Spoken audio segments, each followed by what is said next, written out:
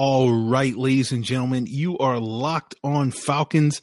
I'm your host, Aaron Freeman, and today I'm giving you my rapid reaction to the highs and lows of the Falcons' 30-17 Week 13 loss to the Tampa Bay Buccaneers. You are Locked On Falcons, your daily Atlanta Falcons podcast, part of the Locked On Podcast Network, your team every day.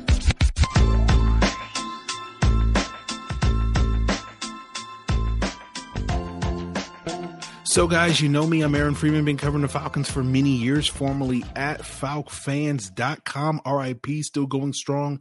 However, on Twitter, at FalcFans, and of course, the host of this illustrious Locked On Falcons podcast, your daily Atlanta Falcons podcast on the Locked On Podcast Network, your team every day. And of course, you can find my written content as well, in addition to this audio content, on the Falcoholic, the SB Nation website for the Atlanta Falcons. And of course, today's episode, we are giving you the rapid reaction to the Falcons' Week 13 loss to the Tampa Bay Buccaneers. They dropped that game 30-17. The record now falls to 5-7. We're coming at you a few hours after the game ended on Sunday night to give you sort of my big takeaways from this game. We'll be breaking down the game summary for any of those that missed the game or need a refresher on sort of the highs and lows and the positives and negatives from the Falcons in this game, who stood out, all those various things. Then we'll get into my grades for each phase of the game, talking pass and rushing offense, pass and rushing defense, as well as special teams. And then we'll get into my big thoughts, and that will be including revisiting the conversation about the coaching versus the talent, and we sort of, where are we with Arthur Smith after this game, and sort of if there were some positives from the Falcons in this game that make us feel a little bit better about Arthur Smith, or worse about Arthur Smith and this team's potential to start winning some games the rest of the season and remain in the playoff picture, although they're barely hanging on. But with that being said, I want to thank you guys for making Locked On Falcons your first listen each and every day. And of course, Locked On Falcons is free and available on a variety of podcast platforms, including Apple, Odyssey, Google, and Spotify, as well as now free and available on YouTube. Make sure you hit that subscribe button when you visit the Locked On Falcons YouTube channel. Make sure you hit that like button as well. Leave a comment if you dare. How dare you? No, but yeah, that's what I wanted to say before we get into the game summary. And, starting out this game, it was a big improvement for the Falcons defense going up against this Bucs team. You go back to that week 2 matchup, the Falcons allowed the Bucs to go 75 yards in 6 plays, thanks to 3 20-plus yard gains on the Bucs opening drive. And this time the Falcons let the Bucs go down the field and score, but it took them 13 plays to go 75 yards for that opening touchdowns. And the Bucs even had to convert a 4th and 4 to extend that drive. And the Falcons didn't give up a single gain of more than 15 yards on that drive. But of course, it still resulted in points thanks to Leonard Fournette beating Deion Jones in a flat route and Tom Brady lobbing it up over Deion Jones's head on a 3-yard score. The Falcons did, however, respond with the fast start that we needed them to have this week to have a chance against this Bucs teams, getting their first opening drive touchdown of the 2021 season on a 6-play drive of their own, thanks to a big play from Cordero Patterson on a 39-yard run to the left. Of all places, on a crack toss play. They got good blocks from Jalen Mayfield on that play. Caleb McGarry, Matt Hennessy also had some good blocks hitting their assignments downfield on that particular play. You also had Patterson doing the thing that we know Patterson does well, breaking a couple of tackles, avoiding a couple of tacklers in the open field. And then on the very next play, Mike Davis finished off the drive, running to the left side again on a stretch play, getting good blocks from Hennessy and Lindstrom downfield for a 17-yard scoring run. Of course, the Bucs found their big play offense on their second possession of the game, got a 25-yard catch from Chris Godwin on a fade over Richie Grant. 2 plays later, Brady hit Mike Evans on a 36-yarder where it looked like the Falcons had a little bit of a blown coverage maybe. It looked like they were running some version of an inverted cover 2, and A.J. Terrell was playing underneath and expecting some deep help on the vertical route. But it was Chris Godwin, I think it was, holding Richie Grant, who was responsible for the deep half of the field, playing that inverted cover 2, and Grant got kind of held by Godwin's vertical route, and that basically let Evans run free behind Terrell for the big play. And then a few plays later, Brady and Cameron Brate finished off the drive with a 3-yard catch again over Deion Jones. And the Falcons failed to respond thanks to a drop from Tajay Sharp on the ensuing series. And then Ndamukong Suh got the first of his 2 sacks on the day and the first of 5 sacks on the day for the Bucs today. And it wasn't really the Falcons tackles that were struggling. It was, as we kind of expected going into this game, the interior of the offensive line that really struggled giving up the pressure, evidenced by the Suh sack. And there will be other sacks from guys like Vita Vea later in the game. The Falcons defense did force a 3-and-out, and Russell Gage then had a big 19-yard catch to extend the ensuing drive on a 3rd and 10. Then you had on that particular play, you had Matt Ryan doing a good job stepping up in the pocket to avoid pressure. Then on a 3rd and 9 later in that drive, Kyle Pitts had a big 29-yard play, making a nice leaping grab over the middle. Gage then converted another 3rd down, and the Falcons got a weak roughing the passer call going against the Bucs on a throwaway by Matt Ryan in the end zone. Gage's catch got the Falcons down to the 1-yard line. The roughing the passer gave him a new set of downs. And then the Falcons basically had 3 chances to punch it in from the 1-yard line and failed to do so.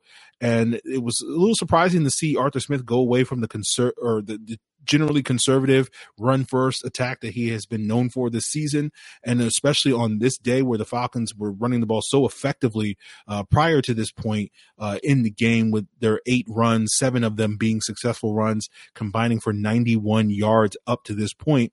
And then the Falcons didn't run a single run play, although to be fair, the 2nd and goal play looked like it was potentially going to be a run play that had a botched exchange from center Drew Dahlman, and the Falcons did recover it. And yes, Drew Dahlman was in the game because the Falcons did the thing that they did last week against Jacksonville, platooning Drew Dahlman and Matt Hennessy at the center position. Hennessy got the first 2 series. Dahlman got the next 2. I think after the botch snap that Dahlman had, and then he had another one on his 2nd series. I don't recall seeing Dahlman in the second half, so I think the Falcons scrapped that, but maybe I missed it or whatever the case may be. And we talked earlier this week about how platooning offensive linemen is not a major issue, at least based off my film study, but this is one of those risks that you run when you do have a new guy, particularly at the center position, where you can have, some things get screwed up with some of these exchanges, and that was on full display today. So after that 2nd and goal, botch snap exchange, the Falcons on 3rd and goal, Matt Ryan tried to throw the ball to Cordero Patterson. It was broken up by Jamel Dean. There was a lot of contact on the play, but no flag on the play. And Younghoe Koo went in to kick the 21-yard field goal, and that cut Tampa Bay's lead to 13-10. And by the way, Tampa Bay missed the point after touchdown on their previous score on break. Then the Bucs were able to move the ball down the field pretty easily after that point, got a touchdown on a 9-play scoring drive, capped off with a 27-yard catch from tight end Rob Gronkowski, who beat Jalen Hawkins on a crossing pattern. Hawkins dove to try to break up the pass, couldn't, hit the ball, and Gronk was able to cruise into the end zone for a touchdown. You had a defensive holding penalty on Carlton Davis, preventing the Falcons from, following up that Gronk score with a 3-and-out. And then you had Dahlman's second botched exchange just before the 2-minute warning hit. Quadri Olison got in the game, that converted a 3rd and 2 on an 8-yard catch, but then the next 3rd down try, there was too much pressure on Matt Ryan, and the Falcons couldn't convert, and the team punted the ball back to the Bucs with 44 seconds left in the half, pinning them inside the 10-yard line. And Brady's second pass on that ensuing series in the flat to Leonard Fournette was read perfectly by Marlon Davidson, who Brady seemingly did not see dropping into coverage on that play. He was able to sort of jump the throwing lane and walked into the end zone for a 3-yard pick 6 interception touchdown return. And it looked like with that score going down, 3 points at halftime, 20-17, that the Falcons potentially had some life because they were going to get the ball to start off the second half and maybe take a lead here and really make this a game. Of course, they did not do that because of the Falcons. And you saw Russell Gage getting a nice grab on a 3rd and 13 over the middle in turning up field and converting but then was stripped from behind by Bucs backup cornerback Pierre Desir. Carlton Davis recovered the ball. Fortunately, the Falcons defense did not give up points on the ensuing Bucs series, forcing a 3-and-out thanks to Tom Brady missing an open Mike Evans on a go ball. And the Falcons' next series in the third quarter saw them convert a 3rd-and-1 on short yardage, seemingly for the first time ever this season. They've converted a couple, but it's been rare occurrences. And it was a 1-yard run by Cordero Patterson up the middle, and they barely converted, but it still counts. Then a couple plays later, they had another 3rd-and-1, and they did a jet sweep to Olamide Zaccheaus, showing that Arthur Smith is willing, at least on one play, to diversify his run game a little bit today from the usual 4 or 5 of the same runs that he seems to like to run over and over again. Then you had Russell Gage adding 16 yards on a screen pass, and the Falcons found themselves in Bucs territory, but then things kind of stalled out for them. Carlton Davis broke up a 2nd down throw to Kyle Pitts, and then on 3rd down, Matt Ryan was sacked again by Ndamukong Suh, who bullied Jalen Mayfield for another sack, the 4th sack of the game at this point in time. The Falcons punted the ball. The Bucs dinked and dunked their way down the field on a 14-play, 87-yard scoring drive that bled off most of the remaining 6 minutes of the third quarter. That included 3 third-down conversions, with the third one being an 11-yard catch by Rob Gronkowski for a score, where he was able to beat Eric Harris. It was a perfect throw by Tom Brady over his shoulder, perfect placement there, and the Bucs went up 27-17. Going into the fourth quarter, the Falcons responded with a 3-and-out, thanks to Vita Vea getting his 2nd sack of the day on a 3rd down, blowing right past Jalen Mayfield to start the fourth quarter. The Falcons would get one more chance really to make this a game at this point, getting the ball back with about 11 and a half minutes left in the game after a Bucs punt. They nearly lost the possession on the punt, where the ball bounced off Avery Williams' leg, but fortunately it first bounced off of the arm of a Bucs defender, and that basically resulted in a dead ball due to the rules. You saw 2 good catches from Mike Davis, a 20-yard gain and a 16-yard gain, where he really utilized his ability after the catch, but the latter, the 16-yard gain, was wiped out with a holding call on Lee Smith.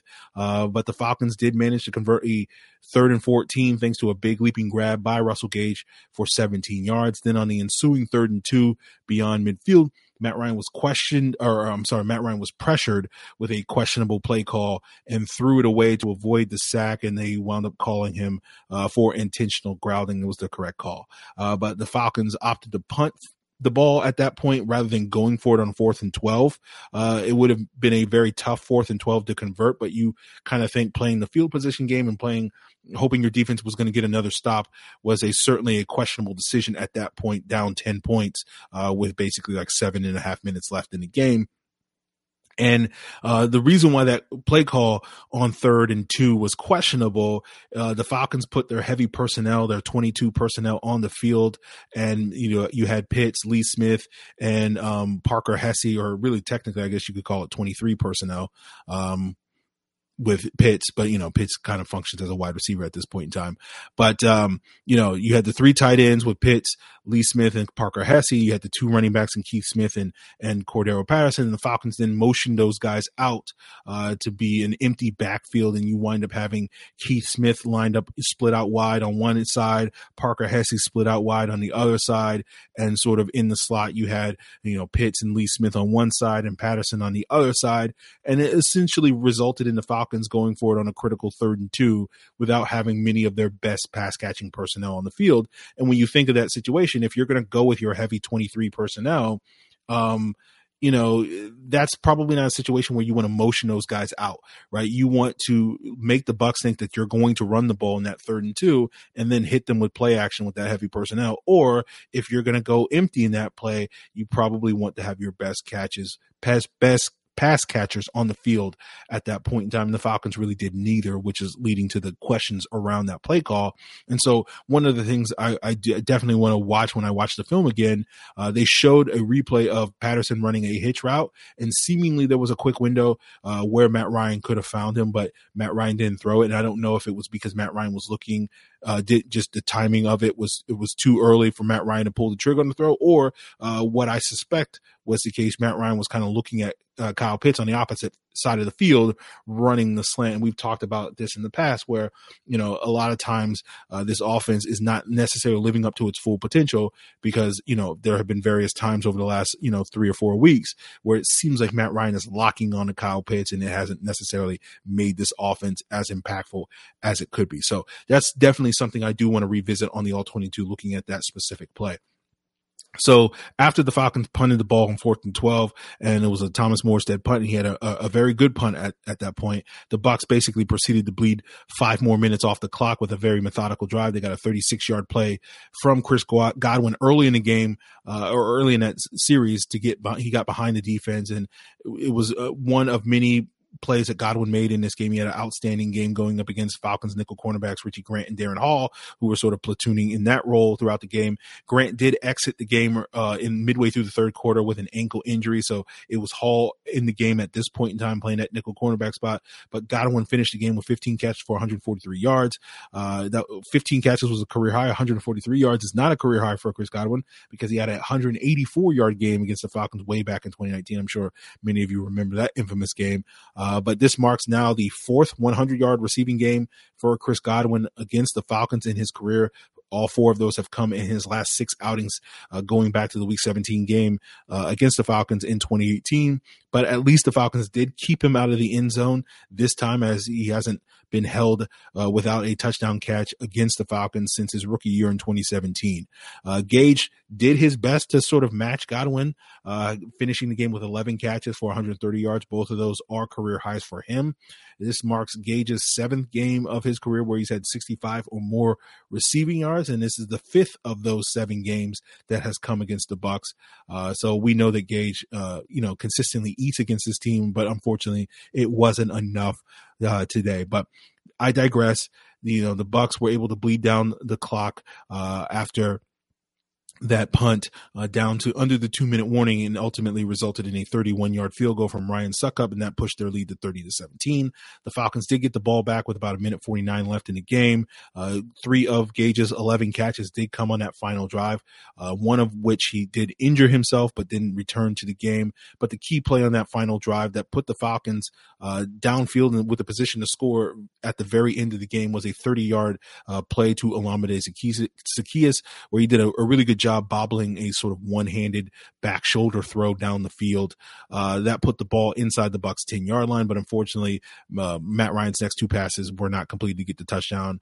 Carlton Davis nearly picked off the throw on first down to Zaccheaus, and then on the second down play, the final play of the game, Matt Ryan hit Gage high on the back of the end zone, but unfortunately, maybe the injury had something to do with this, but Gage wasn't able to secure that catch by climbing the ladder, and that was the end of the game. So the positives of this game were the Falcons did look competitive against a quality opponent. The first time we've seen that. That's progress from what we have seen so far from this team this season. We saw Matt Ryan bounce back after a very ugly game against Jacksonville and look very good, much improved in this game. He just needed a lot more support from his offensive line. We talked about how the Falcons needed a fast start. We hoped that we would see maybe a special teams touchdown from Cordero Patterson in this game. Unfortunately, he did not return kicks. It was Avery Williams, but we did get a defensive touchdown from Marlon Davidson with that pick 6, which was the biggest play of the game for the Falcons and really, maybe put the fear of God in the Bucs going into halftime. And that gave them a chance. But of course, those second half struggles on offense and the fact that the defense really couldn't get off the field consistently enough on third downs meant that, the Falcons weren't able to pull off the improbable upset. And sort of we'll get into more of this game, talking more about the grades for not only the offensive line, the offense, the defense, but the rest of the team. And we'll talk about the sort of familiar struggles of that Falcons offensive line. But does this sound familiar? You've got one device that lets you catch the game live, another that lets you stream your favorite shows. You're watching sports highlights on your phone, and you got your father's, brothers, nephews, cousins, former roommate Deborah's login for your preferred streaming service. Well, I want to tell you about a way that you can get all the entertainment you love without any of the hassle. A great way to finally get your TV together. That's called DirecTV Stream. It brings your live TV and on-demand favorites together like never before, so you can watch your favorite sports, movies, and shows all in one place. That means no more juggling remotes, no need to buy another device ever again. And the best part, besides not having to borrow Deborah's login, there's no annual contract. So get rid of the clutter and the confusion and get your TV together with DirecTV Stream. You can learn more at directtv.com. That's directtv.com. Compatible device required. Content varies by package. So giving out the game grades as I do each and every week on these rapid reactions, looking at the pass offense, rushing offense, pass defense, rushing defense, and the special teams. Starting out with the pass offense, I give them a C-. Again, I think Matt Ryan played well. Russell Gage had a career day. Mike Davis looked like the player that we saw in Carolina last year, being very elusive after the catch. He finished the game with 4 catches for 37 yards. Kyle Pitts was mostly held in check. He had that big 29-yard play in the second quarter, but outside that, he finished the game with a relatively quiet 4 catches for 48 yards. The Falcons did have 3 explosive plays through the air, though one arguably came in garbage time with that Zacchaeus big play at the end of the game. So, not as dynamic as you would want to see, but again, it's hard to generate explosive plays against this Bucs defense. And so you had a couple of drops in this game, but nothing that was like too harrowing for the Falcons to overcome. It was mostly the pass protection that really held back this offense and this passing attack. And we've seen that happen a number of times against this Bucs defense over the last couple of years. As I said earlier, it was the interior that really struggled. 2 sacks for Ndamukong Suh, 2 sacks for Vita Vea. Cam Gill did beat Jake Matthews for a sack in the second quarter, but it didn't necessarily have a huge negative impact on that drive as the Falcons were able to get those yards back on the ensuing play and continue to extend that drive at the beginning of the second quarter. But both Suh sacks and the one from Vea did come on third downs in this game. And, Matt Ryan was hit 11 times in this game, which is, unacceptable. So independent of the offensive line, I think it was one of the better games we've seen from key Falcon skill players over the last month, especially. But, essentially if you're getting D level play from the offensive line and B level play from the skill positions, it's going to drag down the overall grade to a C- as I gave it. Looking at the rushing offense, the run game started off very strong. The Falcons had 101 rushing yards in the first half. They finished with 121. So that tells you how it went in the second half for them. Overall, they finished with a success rate of 55%, but in the first half, they were successful on 80% of the runs and only 30% in the second half. They continue to be predominantly a left-handed running attack. They had 10 design runs to the left side and only 6 to the right, and 3 of those ones to the right came in the fourth quarter that seemingly were just kind of perfunctory at that point in time, where they're just kind of running the ball so that they don't get in a 100% passing attack, down 2 scores at that point.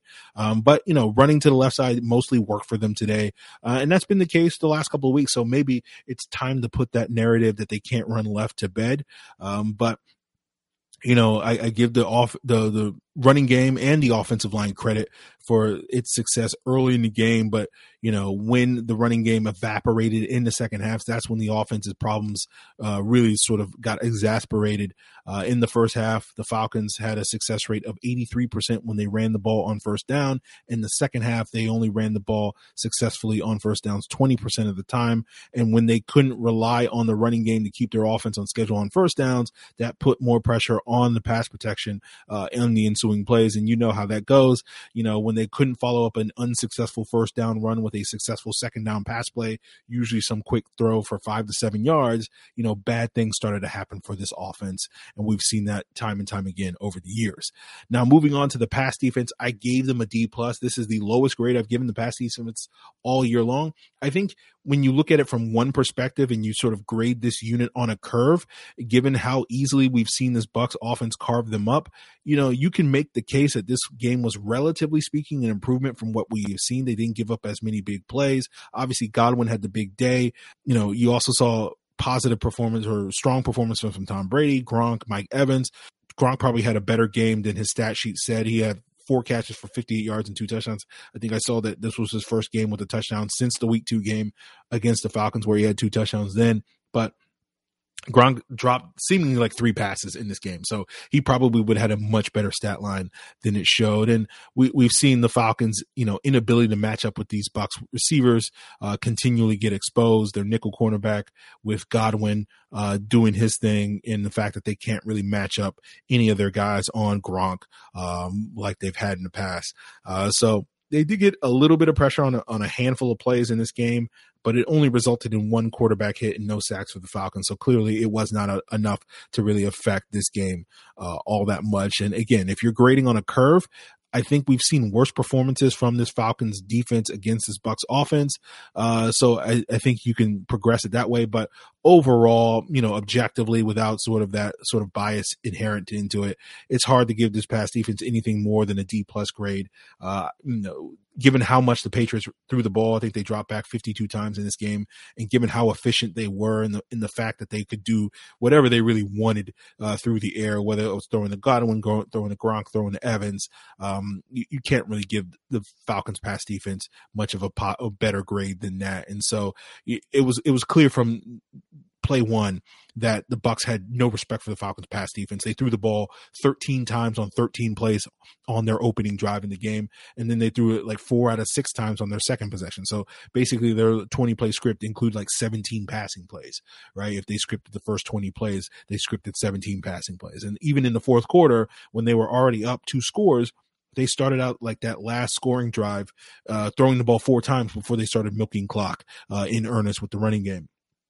And so, like, that's just telling you exactly what you can't get disrespected like that, and not really fight back in the way that you want to see. So D+ for the Falcons pass defense. Run defense, I give them a C. On the rare occasions that the Bucs did run the football, the Falcons did a decent job stopping. The Bucs finished with a success rate of 44% on 16 design runs. Stephen Means led the team along with Foye Oluokun for the lead with 2 run stops in this game. So a okay game return for Stephen Means as a run defender, but obviously he did not impact the game much at all as a pass rusher. Moving on to the special teams, this was the bright spot of the team today. It was B+.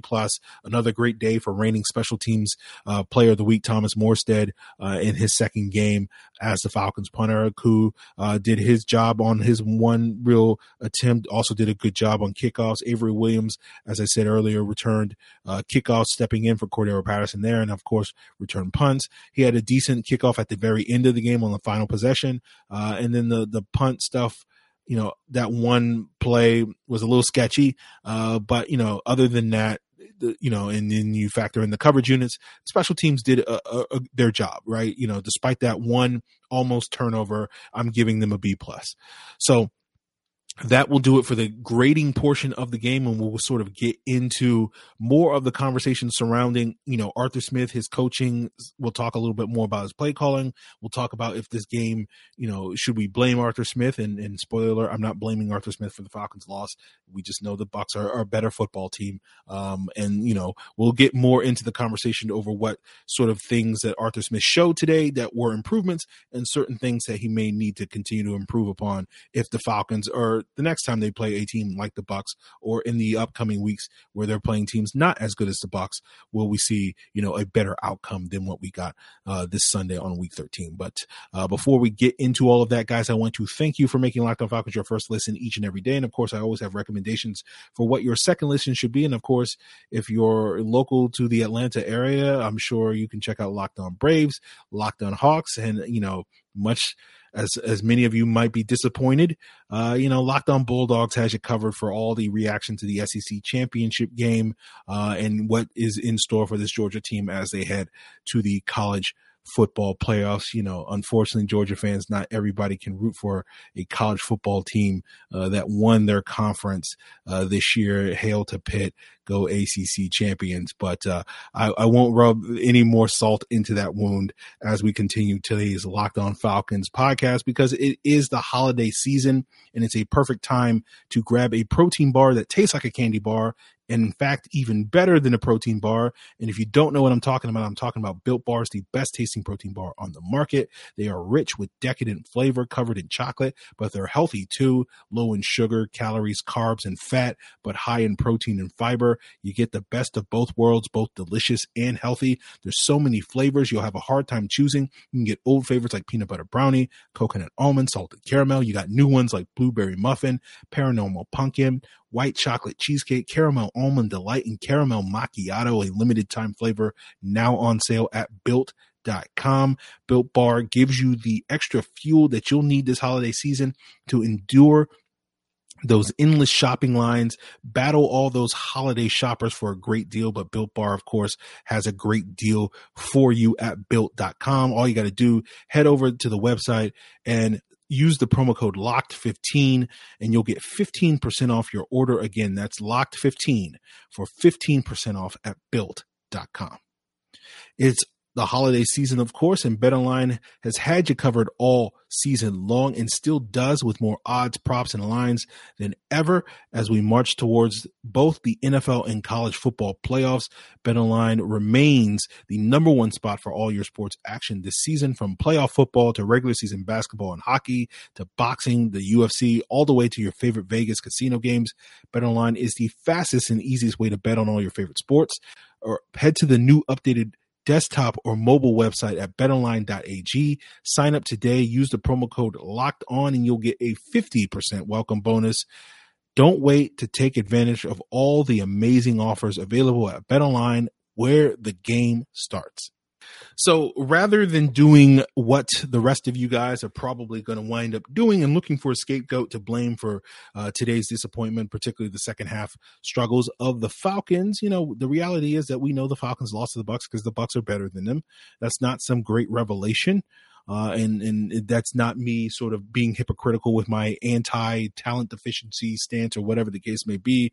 Like, we've known this, even going back, even before Tom Brady showed up, that the Bucs were arguably a more talented team than the Falcons. We knew that the Falcons, if they had any chance to win this game, they were going to have to play above themselves, or the Bucs were going to have to lay an egg. We didn't get the Bucs laying an egg, but it did at least seem like the Falcons early on in this game were prepared to come and play today and punch the Bucs in the mouth. We got a good start by the running game. We got a defensive touchdown. We got good day by the special teams, but unfortunately the defenses and offensive line's inability to match up with the Bucs again proved to be their Achilles heel. And that's been a common theme throughout this season, whether it's against the Bucs or other teams. If you're looking at three areas of the roster that have consistently let the team down, held them back from reaching their goals this season, to being a more competitive team, it has been the offensive line, it has been the lack of pass rush, and it has been their inability to match up man to man in the back end. And those are arguably the three biggest needs heading into the offseason that the team should and will be expected to address. Now, speaking of their ability to match up on the back end, we can certainly have a conversation if that's really what Dean Pease wants to do and be more of this man-heavy team that the Falcons have sort of slowly transitioned into over the past month or so since their bye week. We know about Dean Pease is that he's going to play to what he perceives to be the strengths of his team. And so the zone heaviness early in the season was probably a testament to him not necessarily trusting in the ability of the guys on the back end to man up teams. And it looked like we saw more man today against the Bucs than we saw in that week 2 game, where the Falcons came out and played a ton of cover 2 in that game and got carved up in that game. But we've seen a lot more man from this team overall, as I said, over the last, 5 or 6 weeks, since the early part of the season. And that's probably a testament to the fact, again, to this point about Dean Pease playing to what he perceives to be the strengths or playing against the weaknesses of his team. The fact that the Falcons have been having to rely on a lot more younger players to play on the back end means that he's probably simplifying his defense to a certain extent and playing a lot more man coverage to avoid some of the zone busts and mental errors that we have seen and we saw, on display today as well. So we'll have to sort of see if, Dean Pease really wants to be this man-heavy defense in the future, or if if playing the zone stuff is something that he prefers to do. And obviously that will affect what they plan to do this offseason. But, we're still in December. We can really talk about that in earnest come January, February, March, et cetera. So, I'm not going to do the thing that I think a lot of you guys are expecting me to do and be like, oh, the Falcons lost today because Arthur Smith is a bad coach. I don't really believe that the Falcons lost today because Arthur Smith, screwed them over or anything like that. One of the things I'm going to do is I'm going to wait before I get too judgmental to watch the film on Tuesday, report back to you guys on Wednesday what I see, as I do every single week on the Locked On Falcons podcast. There were certainly some head-scratching decisions in this game. Certainly, I think it's fair to criticize Arthur Smith at this point in time without seeing the film for some of those decisions.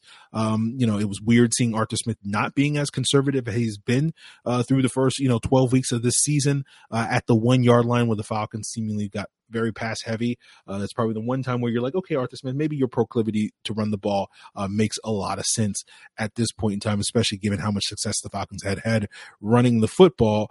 Then you had that 3rd and 2 play call where they went empty with the heavy formation being a head scratcher. Then you can certainly make the claim that, when they failed to punch it in from that 1 yard line, the fact that the Falcons decided to settle for 3 instead of trying to go for it, on 4th and goal from the 3 yard line, you could certainly question that decision to a certain extent, as well as the decision to punt the ball late in the game on that 4th and 12 with about 7 minutes left in the game near midfield. Again, questionable game management decision right there. But as I've explained in the past, if I wind up watching the film and I come away thinking like a half dozen play calls or decisions were questionable, out of a game that featured 69 such play calls, that's still over 90% of the play calls that were fine, that weren't necessarily questionable. And it's hard for me to be too judgmental and too critical of the play call.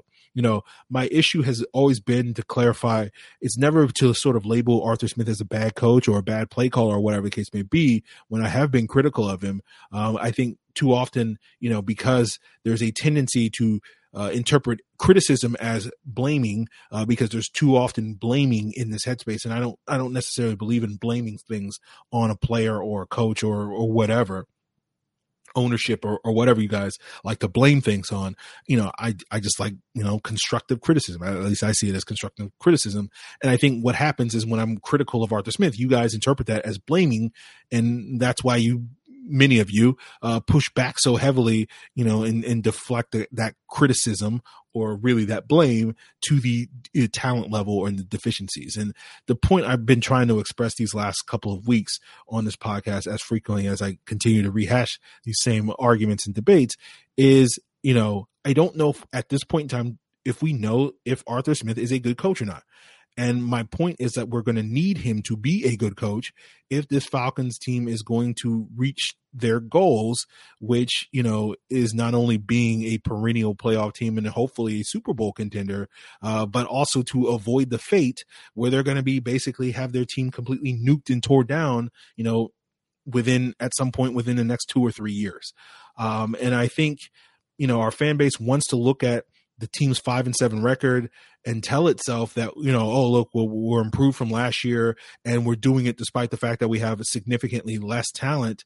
And the fact that we won those games is a testament to how good a coach is, because a lot of that has been hinging on, the narrative that people have been telling themselves for the better part of the last 2 years, that all of our problems stemmed, all of that blame directed at the coaching staff for the Falcons' shortcomings.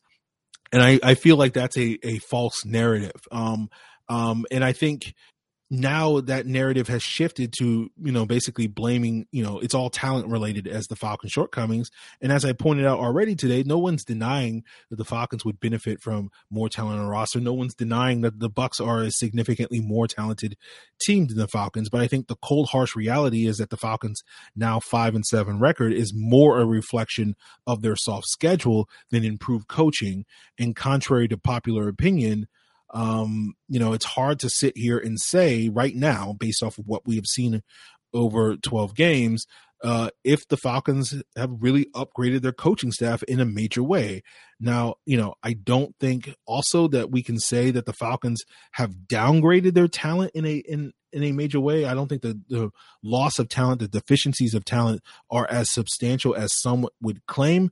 And obviously I could continue to rant and go deeper on that, but I will let that go for today. I'm sure we'll get another opportunity to speak on some of those issues later this week, as we have spoken on those issues so many times over the last 3 or so weeks. So it's not me blaming Arthur Smith. It's just me saying that I think he's going to have to be better if this team is going to make a playoff run, not only this year and or next year, especially when the schedule gets a whole lot harder in 2022. So it's really like, if Arthur Smith is just a C+ or B- level head coach, and for me right now, it's hard for me to imagine anybody thinking at this point in time that we've seen enough from him to say that he's more than that. Then that to me is not going to be good enough given the circumstances that are ahead of him and this football team in the near future. So we'll just sort of have to see how that plays out. But obviously, there's no sort of finality on the Arthur Smith conversation. We're going to continue having that on this podcast this year and into the future as we continue to collect data in order to determine where sort of Arthur Smith fits on that. But that's kind of the point I've been trying to make these last couple of weeks, if that has not been clear. Now, before we leave out today, let's talk a little bit about some of the positives. We did see the team be competitive against a quality opponent. We haven't really seen that happen this year outside of that Saints game. And in retrospect, given the Saints struggles, that win does not look nearly as impressive today as it did, what was it, 5 weeks ago when it happened, or 4 weeks ago when it happened. We've also seen the running game seemingly get to a level of competence over the last couple of weeks, and that was on display early in this game.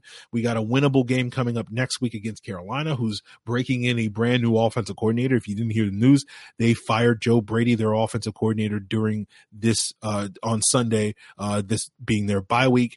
Then the following week, we got San Francisco. That's a team that has been scoring, quite a bit of points these last couple of weeks, pretty consistently. So we're going to need this offense to be, on track if the point is going to be to outscore that team. And then, of course, you got a game against Detroit. And fortunately, our brothers from Minnesota, we know that the Vikings and Falcons fans are basically the same fan base, just in a different part of the country. And, one of them eats, Jell-O, and the other one eats chicken wings. I don't know, stereotyping Minnesota people. The Falcons now are uplifted with the burden of being the team that loses to the Detroit Lions. So kudos to our brothers up north for taking care of business for us. And we don't necessarily have to go into that game worried that, oh no, the Falcons are going to be the only team that loses to the Lions this year. So, this 3-game stretch is going to tell us, continue to inform us about this team, this coaching staff, as well as these players. So obviously, I think there are things that they can build off of. The thing I continue to stress is all I ask from this team is a entertaining, competitive football game. I think we got mostly that. They were able to, weather the storm of this Bucs team for 2.5 quarters. And my stance has been that they have more than enough talent to do that against every single team that they face this year, which is part of the reason why I don't necessarily buy in the whole talent deficiency thing. But, we'll just sort of have to see if we continue to see the team build off of this win and some of their recent success, and whether or not they can improve on some of their non-success on Sunday, as well as recent games, as we continue as we continue this season's games, and whether or not the Falcons can hold on to their 4% chance of making the playoffs, as various data analytics websites seem to insist. And basically, if they don't go 3-0 over these next couple of weeks, it's going to be hard for them. But we'll sort of have to see, right? I think 2-1 will keep them in the hunt, but we'll just sort of have to see how that goes. But that's where we'll leave it, guys. And before we duck out of here, I'll give you another recommendation for your second listen after you check out today's Locked On Falcons. And that's, of course, the Locked On Bets podcast. If you want to make a little bit of money, to put some extra money in your pocket after you spent it for your holiday gift giving this season, or if you want to add a little bit of those ducats in order to, blow away your family and your friends with some more extravagant gifts. Of course, Locked On Bets is probably the best thing for you, as Lee Sterling, the handicapping expert on that podcast each and every day, is giving you his daily picks, his blowout specials, and of course his lock of the day. And Lee has been killing it so far this season. So definitely check out the Locked On Bets podcast, part of the Locked On Podcast Network, your team every day. So guys, there you have it. We'll be back with another topic. I haven't booked a guest quite yet. We might talk about some other things than the usual Tuesday show with a guest, but we'll sort of have to see. We'll play it by ear if there's some things that we can talk about. And so we'll get into that potentially on tomorrow. And of course, we'll be back Wednesday with an all 22 review and a Q&A. And if you have questions that you want to have answered potentially on tomorrow or Wednesday show, of course, you can hit me up on Twitter at Locked On Falcons, Facebook at Locked On Falcons. Email address is lockedonfalcons@mail.com. And of course, you can leave a comment here on the Locked On Falcons YouTube channel. So guys, that will do it. I hope, I hope you're doing fine after this loss. It's unfortunate, but I wouldn't necessarily take it to heart. I think we got a much more competitive game than many of us thought we would see, and so that's something, better than nothing at this point in time with the Falcons. And we'll see what's next for this Falcon team as we continue on Locked On Falcons this season. Appreciate it. Till then.